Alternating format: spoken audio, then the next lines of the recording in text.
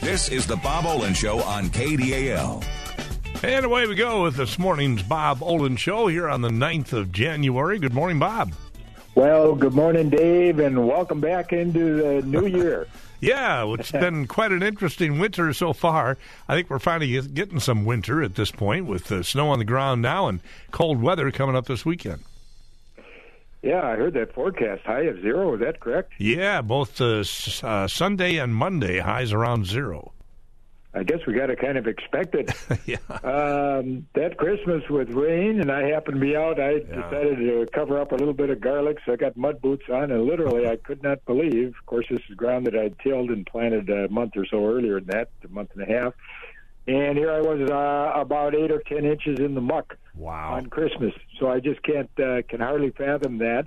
And I've talked with others that have been out excavating. They say that there was plenty of moisture down there. Now things are going to freeze down a little bit. Right. And, we just don't have any idea of what this weather is going to be going forward. It's kind of interesting times in which we live, isn't it? Absolutely, although it seems a little more normal, I guess, for the upcoming couple of weeks. So we'll see.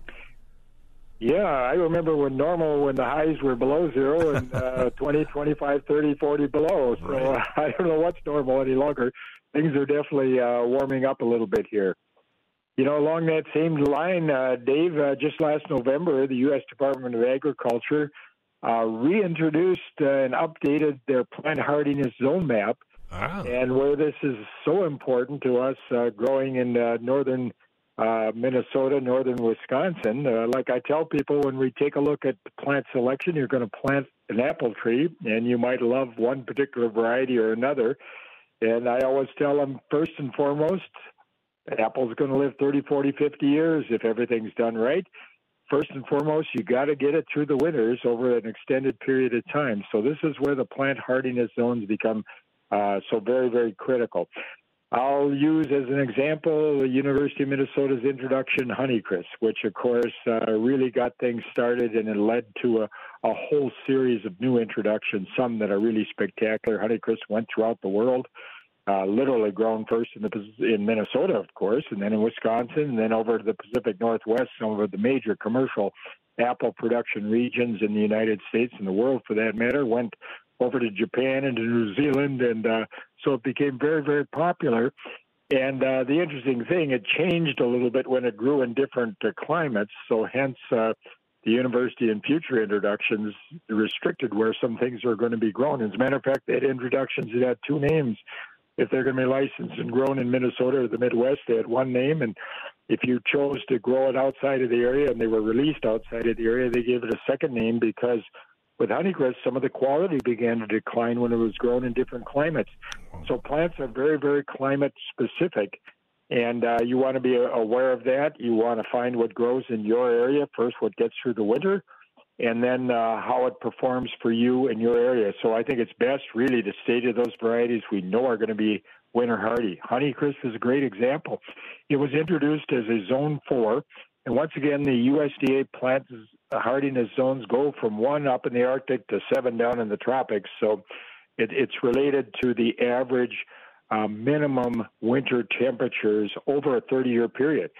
So we're not looking at a year or two, and it was kind of interesting because Honeycrisp was introduced as Zone 4, which typically is an area along the lake in Duluth or Superior. That'd be Zone 4. You get up over the hill here in Duluth, and we're down into Zone 3, although that's changing a little bit. The farther north you get, obviously, Zone 3 is very common. We had Zone 2 not too long ago, but when when the plant zones were last changed in 2014, we lost all of the Zone 2 in St. Louis County and pretty much up to the border, and everything became Zone 3, a little bit warmer, and that seems to be the case. But anyway, Honeycrisp was introduced as a Zone 4 apple, but is so spectacular that a lot of people planted it farther north in St. Louis County. They had real good results with it. I'm one of those people. I'm over the hill, so I'm really in Zone 3. Over the hill in more ways than one. Every time I say that. Yeah, we're both over the hill, even though I live by the lake. I have to pinch myself a little bit, but I'm away from the lake, don't have any lake effect where I grow a lot of my materials. And I was really Zone 3, introduced or planted Honeycrisp along with so many other people because it's such a spectacular apple. very, very happy with it for about 10 years. And then we got a real tough open winter, like we might yet get here. We've got a little snow on the ground, but not a lot. But we had a couple of open winters, and sadly it began to decline. And I had to take it down eventually last year. I had to take a chainsaw to it and prune it ground level because the winters had gotten to it. So Honeycrest Great Apple, if you're zone 4, by all means, that's where it was introduced. And the university reminded us they do freezer studies for hardiness, and they said we never introduced that as a zone 3 tree. So if you've been lucky, you've been fortunate. And that was the case there. So hardiness, plant zones, paying attention to the plant zones when you're planting principally perennial material. Now, that can be woody perennials like an apple or a shrub of one type or another, your azaleas and other things, or it can be ornamentals, so flowering perennials. So, but the hardiness zones have nothing to do with the annuals. They have nothing to do with the length of our growing season. They have to do strictly with whether or not we can get plants through cold winter periods for extended periods of time, Dave. All right. But we got a new map, and we can talk about that. It's kind of interesting, for sure. Very good. We'll talk about that new map when we return with the Bob Olin Show here on KDAL. And we are back with Bob Olin Show. And, Bob, we do have a question already this morning. Good morning. Who's this? Hey, Don here from Iron River, Wisconsin. Hi, Don. Bob, good morning, Don. Nice to hear from you. What's the vegetable of the year? Oh, that's a good question. I quite honestly do not know. I'm going to have to check for you, and I'll get back to you. You know, and I'm assuming you're going along with the Duluth vegetable of the year. There are different vegetables. Just 1 second. Maybe I can find that for you if you can hold, or maybe after the next break I'll look it up for you. Okay, Don? Next break, I'll be listening to the radio. Why don't you do this, Don? Why don't you give me your zip code? What is the Iron River zip code? 54847. Okay, 1 second. 54847. I was discussing, as you heard there, a little bit about this new plant hardiness zone. By jingo, you got your zip code right. It comes up for me as Iron River, Wisconsin. And let me see here. This is interesting. Your plant hardiness zone has not changed. You are 4A over there, so that's kind of nice. In other words, you can grow a Honeycrisp apple. Do you grow any apples, Don? No, I don't. I grow lots of stuff, but no apples. Lots of stuff, but no. Lots of annuals, lots of vegetables? Lots of veggies. I probably have over 400 veggies every year. Wow. Oh, that's fantastic. I've got a real serious gardener on the phone here, so this is nice. Do you preserve a lot of that? Can, freeze, dry? Hydrated, freezer. Lots of container gardens. I've got 7 raised beds. Oh man, this is fantastic. Sometime we'll have to get you on the line. I'd love to see what you're doing. This is really great. You know, it's very interesting, Don. I spoke to a group, and this is an aside. This was in Duluth, West Duluth, and it was a technology firm. They'd had a lot of new hires, and they asked me to come in. We have people that are interested in gardening, and the thing that shocked me about it is out of that whole group, all young men and women, but young, I would say 25, they were all new hires, all the programmers for the most part. Only one had any kind of a garden. Most were in apartments, which is maybe typical somewhat of the urbanization in the United States. I was a little startled because most of my people are folks like you. Most people in our audience have got a little more space, a little more room. A lot of them are preserving and putting away, particularly as food costs have gone up. But we've got 2 groups out there, and we've got a group that is interested. They're going to have to, if they're going to stay in those smaller apartments, they're going to have to go to baskets, hanging baskets, or containers. Don't necessarily have the luxury of a little bit more room and space. But in your situation, are you motivated by the quality of what you're doing? Are you concerned about economics, or what? How did your garden get that large, Don, if I can ask? Both reasons.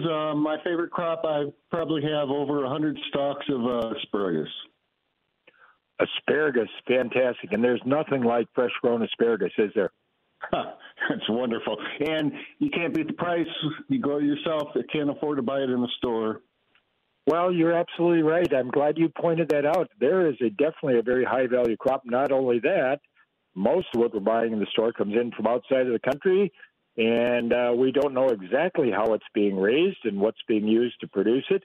And the nice thing about growing your own is in our asparagus, I'm assuming you don't have to use any pesticides, do you, to produce a good crop? No, most of the asparagus comes from Mexico, that I believe is correct, and it's all organic. I make my own soil too. You make your own soil and everything else. So this is one of the real advantages. When I polled, we had a group of community gardeners. I opened up a great big community garden. I had 200 families on it. When I initially opened it up, it was economics was their motivation for getting on board. Times were a little tough in the area at that time. Times got better, and people went back to the grocery stores, had more money in their pocket. But and we had a decline in interest, and then suddenly a new surge. The new surge, when I polled them again, was because they were interested in the food security, food safety, food quality, growing it organically, and this is obviously one of your motivations as well there. So, and now it's kind of interesting. We see with the food inflation that we've had that people are going back and are interested in producing high quality and actually trying to save a little money in the process. So I really enjoyed this conversation. We're going to see what our vegetable of the year is, and we know what yours is, asparagus, very obviously, one of the great ones. I want to ask you something real quickly. Do you know varieties, or have you stayed with one variety? We have a newer introduction called Millennium that is a very nice asparagus variety that came in from the University of Guelph in Guelph, Ontario, I believe it is. Do you have a variety that you're really happy with there? No, I started out with New Jersey, and it's been in the ground for 7-8 years now, and I've got one female plant, and I take the red berries and I move them around, plant them, so I got more stuff growing. Oh, fantastic. So you're letting it come from seed then. That's great. Yeah. Yeah, in addition to the crowns themselves moving, you've been able to establish that kind of a bed. What was the variety again? I missed that. New Jersey. I don't recall exactly what it is. Jersey Kings, yes, the Jersey series. Now, it's interesting. Great series, developed initially at Rutgers and then moved out. We had a major producer, but that producer either retired or went away, so we don't have that Jersey series available any longer. So hang on to what you've got and continue spreading it. But I like that thought. I like the idea. Start with some asparagus. They all take some time, but time goes by faster when you realize, and then eventually you have, as you point out, an extremely valuable crop and very, very high quality. I really appreciate this call, Don. We'll get you some information on the vegetable of the year, if it's been selected. I spread seeds around to my neighbors, so they are starting to grow asparagus too. Ah. That's just great. I think it is a great crop. I've got some in myself. Good drainage in full sun. I've got a couple of beds that didn't do real well, and I know it's because of the shade in that area. But full sun, good drainage, and a little time, and asparagus is pretty easy for us to grow. That's fantastic. Really appreciate the call, and thank you for sharing some of your thoughts with us this morning. Lots of fun. All right, bye-bye. Thanks. Bye now. That's very nice. Yeah, and we're going to talk, I guess, new maps. How are we looking here in the Twin Ports? Any changes? Well, I mentioned with Iron River there were no changes there. Now, and it's kind of interesting, and according to USDA, now this was released in November of just this last year, and that's about a 9-year interval since they released the last one in 2014. And about half of the zones throughout the United States went up. In other words, warmed up a half a zone. So each zone is divided on average by a 10 degrees Fahrenheit difference. So minus 20 to minus 10. The half zones, which are labeled as A and B, are 5-year increments. So we'd say minus 20, they went on average to minus 15 if things warmed up. That would be a half a zone. So if you went from 3A to 3B, that would be a 5-degree differential. So half of the zones warmed up 1/2 of a unit, in other words, A to B or B to the next zone A, and then half remained the same. In the case of Iron River, it remained the same. In the case of where you are in Superior, Wisconsin, it remained the same. Okay. We're about 4B to 4B, so you're a little warmer. You're getting close to that The ultimate zone 5 up in Bayfield is a very warm zone, and that opens up a lot of additional plant material to us. But you didn't move at all there, but you're a warmer zone, so you can grow your Honeycrisp apple there. Duluth proper down near the lakeshore didn't move a zone either. That remains about 4A, just a little bit colder than the Arden Superior. Mm-hmm. But when you get up over the hill, in that case, with no lake effect, we moved a zone up. So we moved from 3B to 4A. So anyone probably, if you have no lake effect, if you're Hermantown or farther north than that, you might want to come back. It's my situation. I think I'm going to come back and plant another Honeycrisp this spring because it seems like things are warming up, and I'm going to have just a little bit better long-term success with it. Dave, while we're on that topic, I took a look at the Iron Range area, and a lot of the areas, Chisholm and Hibbing, they remained about the same, but they are 3A, so they're considerably colder. Still going to be a challenge to grow some of our materials in that particular part of St. Louis County. All right. So it's very interesting. We've got an interactive map. We can talk a little bit more about that. You can punch in your zip code, as I did for down there in Iron River, and you can see just where you might be at. So that's one new innovation that they've introduced, USDA plant hardiness zones, for sure. All right, Bob, we'll be back. More of the Bob Olin Show is on the way as the morning show continues here on KDAL, just about 9:35.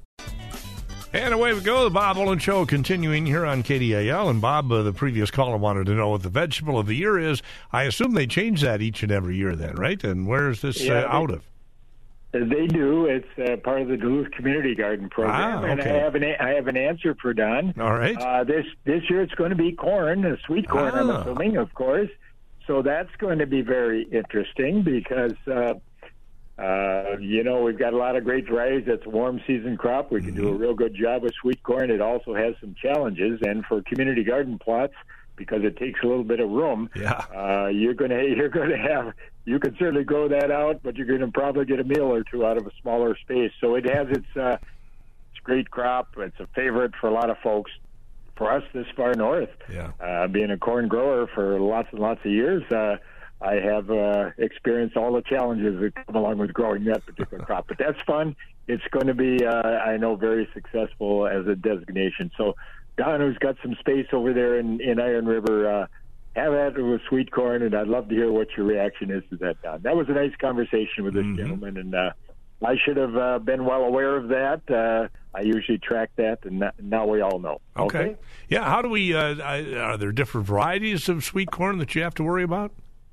Different varieties, man. There's genetics like you can't believe in sweet corn. Wow. Sweet corn, our original varieties were sweet, obviously, and of course different than field corn. Field corn, which is barely edible, of course, and it's the main source of animal feed and all kinds of other products. But sweet corn has a higher sugar contents. It's a fussy crop to grow compared to field corn. It's got a tender, what we call pericarp. That's the outer layer, so hence it's very, very edible. And was originally white in color, and in some parts of the United States, white sweet corns are all they want. The Northeast, in particular, white is the premium sweet corn.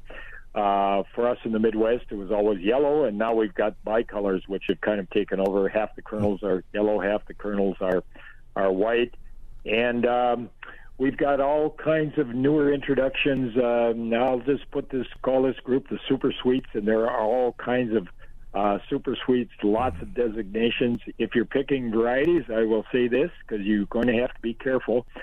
Make sure that you select varieties that are in the same category. We've got what's called SE, we've got SE Enhanced, we've got Super Sweets, we've got SUs, we've got Augmented Super Sweets. So if you're going to plant an SE corn, sugary enhanced, make sure that it's being pollinated by, or if you're going to put two varieties in, I should say, make sure you state it two SEs so that they can cross-pollinate. When you mix up the pollens on these new varieties, you can get some real bizarre results, including some very, very tough kernels and some kernels that just don't fully pollinate, so you don't get a nice full ear. So that'll be fun. It'll be fun to talk about corn this year as we go forward, because certainly lots of uses for it, and it is certainly is a gardener's favorite.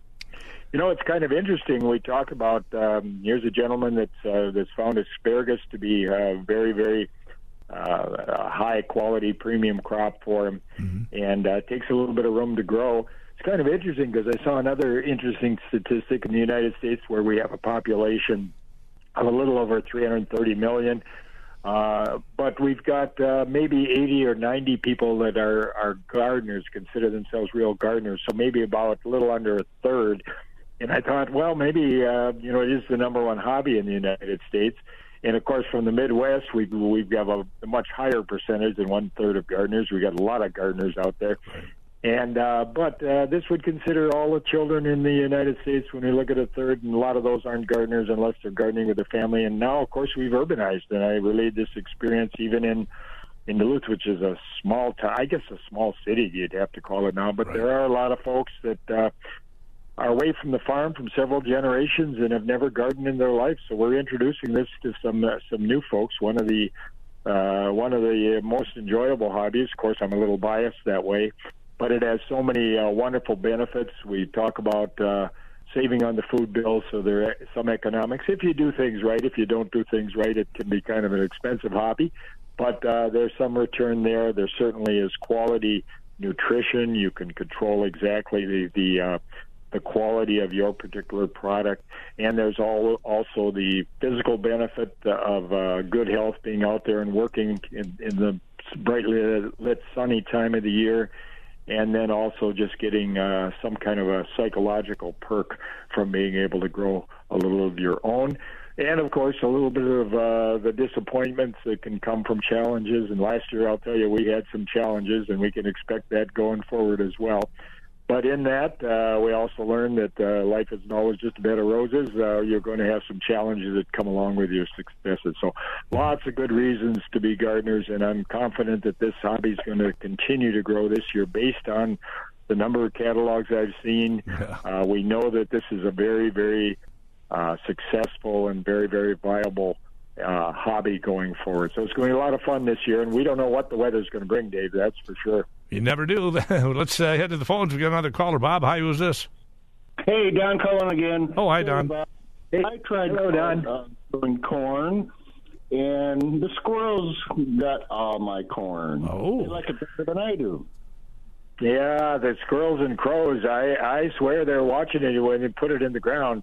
Don, this is going to be interesting because as much as we enjoy sweet corn, it has challenges. Squirrels will take that seed out of the ground. Crows love it. I swear they watch, and I've seen them. We put it in the ground, and I've seen a flock come in and pick it out almost as fast as we put it in. And I've experienced challenges with just about every critter out there taking once it matures. Deer love it, of course.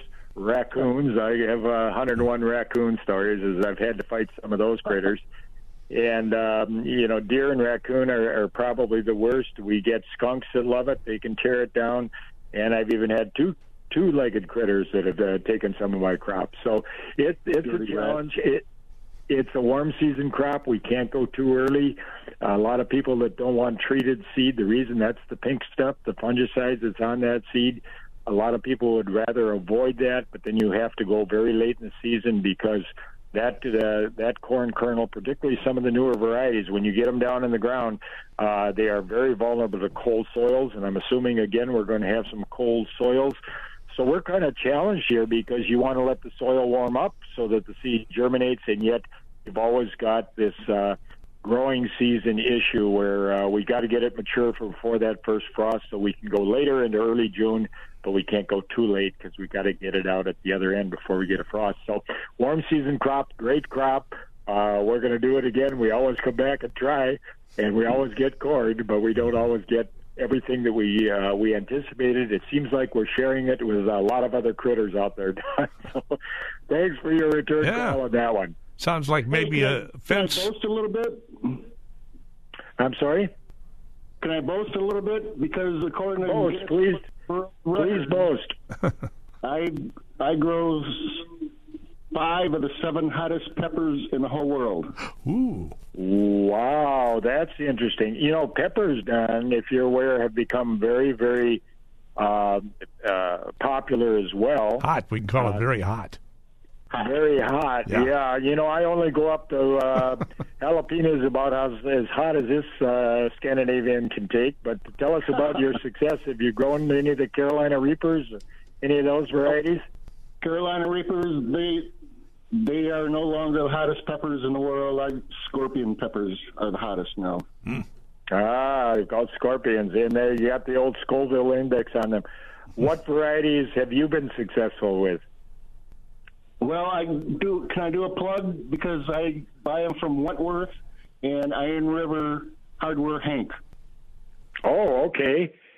And you put in what they have available in the trade, and it's worked well for you?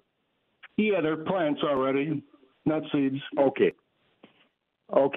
That's one of the keys. We've done quite a bit of work. The hot peppers certainly have a lot of interest right now, but it's the large, colorful bell peppers that are a little sweeter that are really, and we see them in the grocery stores now. They almost, I wonder where some of those are coming from. They almost look a little too good to me to be, they're certainly not locally grown this time of year or even in season. But we've got a new introduction that you might consider trying. It's called Red Impact. And it's actually one of the pepper varieties that was developed and grown initially in Spain. It's about a 70-day red bell pepper that hopefully will mature for us. Very sweet, very high quality and nice thick walls. But it is a sweet pepper, not a hot pepper.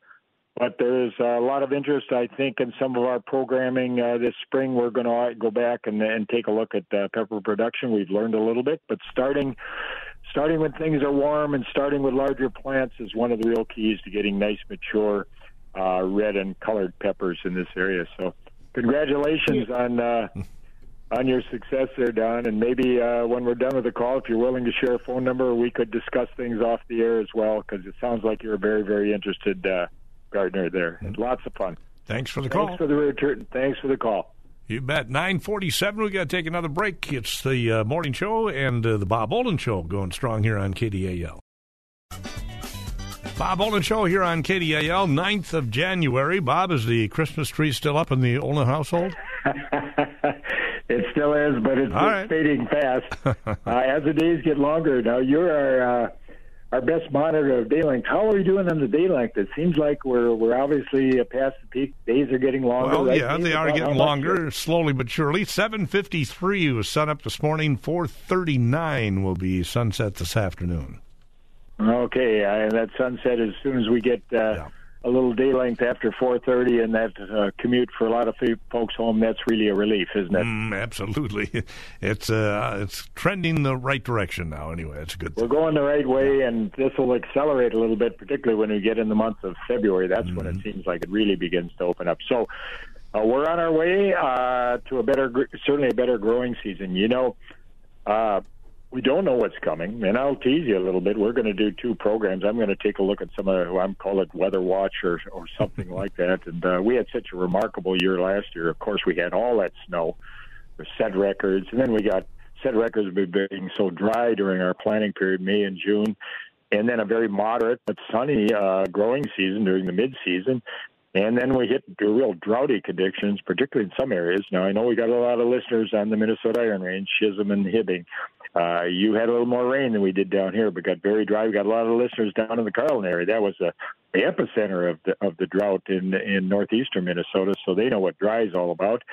And then all of a sudden we hit the month of September, and we had record rains in September, and then we had rain all the way into December. So this was one of the more remarkable weather years that I can ever remember. And I have no idea what's going to happen this next year. We obviously we're very thankful we got some snow on the ground for its insulating value before we got these zero temperatures. So, Dave, we're fortunate that way. Even if it's a few inches out there, that's going to help, because obviously temperatures are going below zero for us here in January, as we would expect. So that's going to help. Hopefully we didn't get frost or don't get frost in the ground too deep, so that when we get our spring melt, we get some of this moisture down in the ground, and that's going to help us with our spring planting, whether you're putting in an apple tree or you're putting in sweet corn. It'll be interesting to see how many people now decide they're going to give sweet corn a try. Don't go too early on that one, though, is my advice, and be very careful with your variety selections, and then you're going to be rewarded. But there are few little things, and we can talk about that when we get closer to planting time. Yeah, it sounds like a little research might be needed there to come up with the right crop. Well, yeah, we've got a variety recommendation list, of course. Oh, okay. But in terms of research, and if you want to have some fun, get into the genetics of sweet corn, because I've been there, and with the folks down at the Illinois Seed Foundation and some of the breeders, I know some of the breeders personally, and it's very interesting. Like with a lot of things, we're getting new introductions, but we are just a little bit out of the prime corn growing region, so we have to use our own little techniques here to get that early crop. But it's a great crop. It'll be a fun crop, and I'm always optimistic coming into the new year. We always give it a try, and hopefully we get a little more than 50% of the crop out. And the rest of the world doesn't get a chance to eat the other 50%. We got another quick call here, 9:53. Hi, who's this? This is Tom. Go ahead, Tom.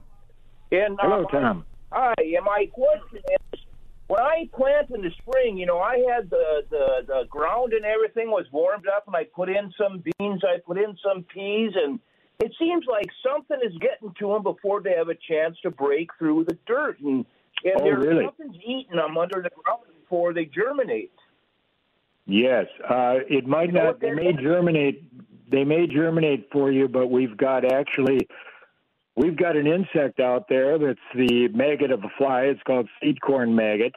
And it picks up that name, corn maggot, but it is very, very detrimental to green beans in particular, and also the legumes, the pea crop. So actually it attacks that emerging shoot just as it comes out from the seed, or in some cases when it gets above the ground where we get them chopped off. So that's seed corn maggot, and we don't have any type of labeled material for pesticide for control. My advice would be to try to rotate.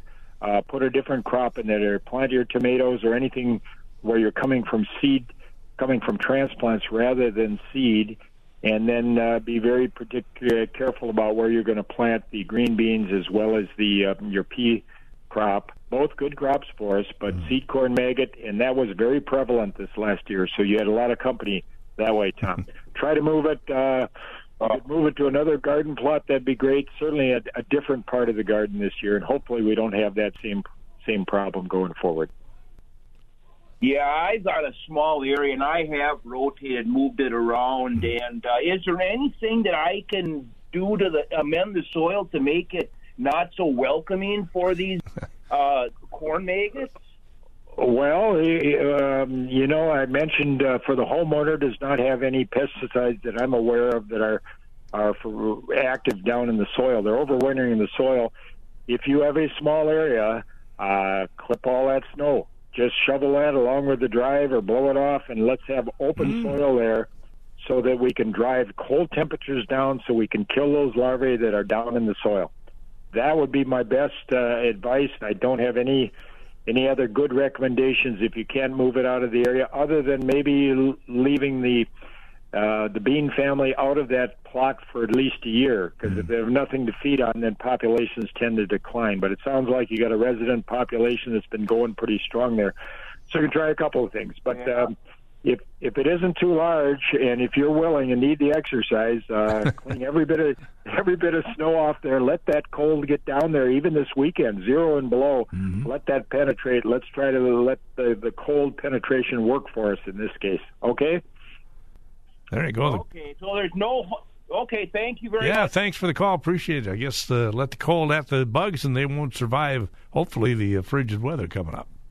That's right, and here we need, he's got moisture down in the soil. We do need minus 20 or minus 25 to have that be effective, but you can't have 6 inches of snow on the top because you never get those kind of cold temperatures down in the ground. So there's a non-chemical way. We really, we lost a couple materials that the homeowner used to have. They're sold over the counter for control of soil-borne insects. Don't have anything available right now. So he's going to have to stay strictly organic, and there's a technique you can try. Other than that, I suggested stay away from the legumes entirely for at least a year or two, and just plant your tomatoes and sweet corn in that smaller plot, and hopefully that population will decline on its own. Or get out there with your tweezers and try to get each individual bug out of there. There is a challenge, I'll tell you. That probably would be last resort. That is definitely last. That might take some of the fun out of gardening. That activity, for me, it would at least. All right. Well, Bob, I guess hang on to that tree as long as you can, then get it out for the birds, right? Yeah, and we were going to talk. We've got some great new introductions. We'll talk about the All-American plant selections next week. We've got a couple of broccolis that have really caught my attention. I did mention one of the peppers. Peppers have become very interesting, and the breeders are working pretty hard. So we've got a new one there called Red Impact. I'll give you some of those details behind that, but also we've got some real intriguing new broccolis, which we know we can grow in this area. So that'll be fun. We'll save that for next week. Sounds good. Bob, as always, thank you, and we'll catch you again next Tuesday. Certainly. The Bob Boland Show here on KDAL. We'll check the forecast up next.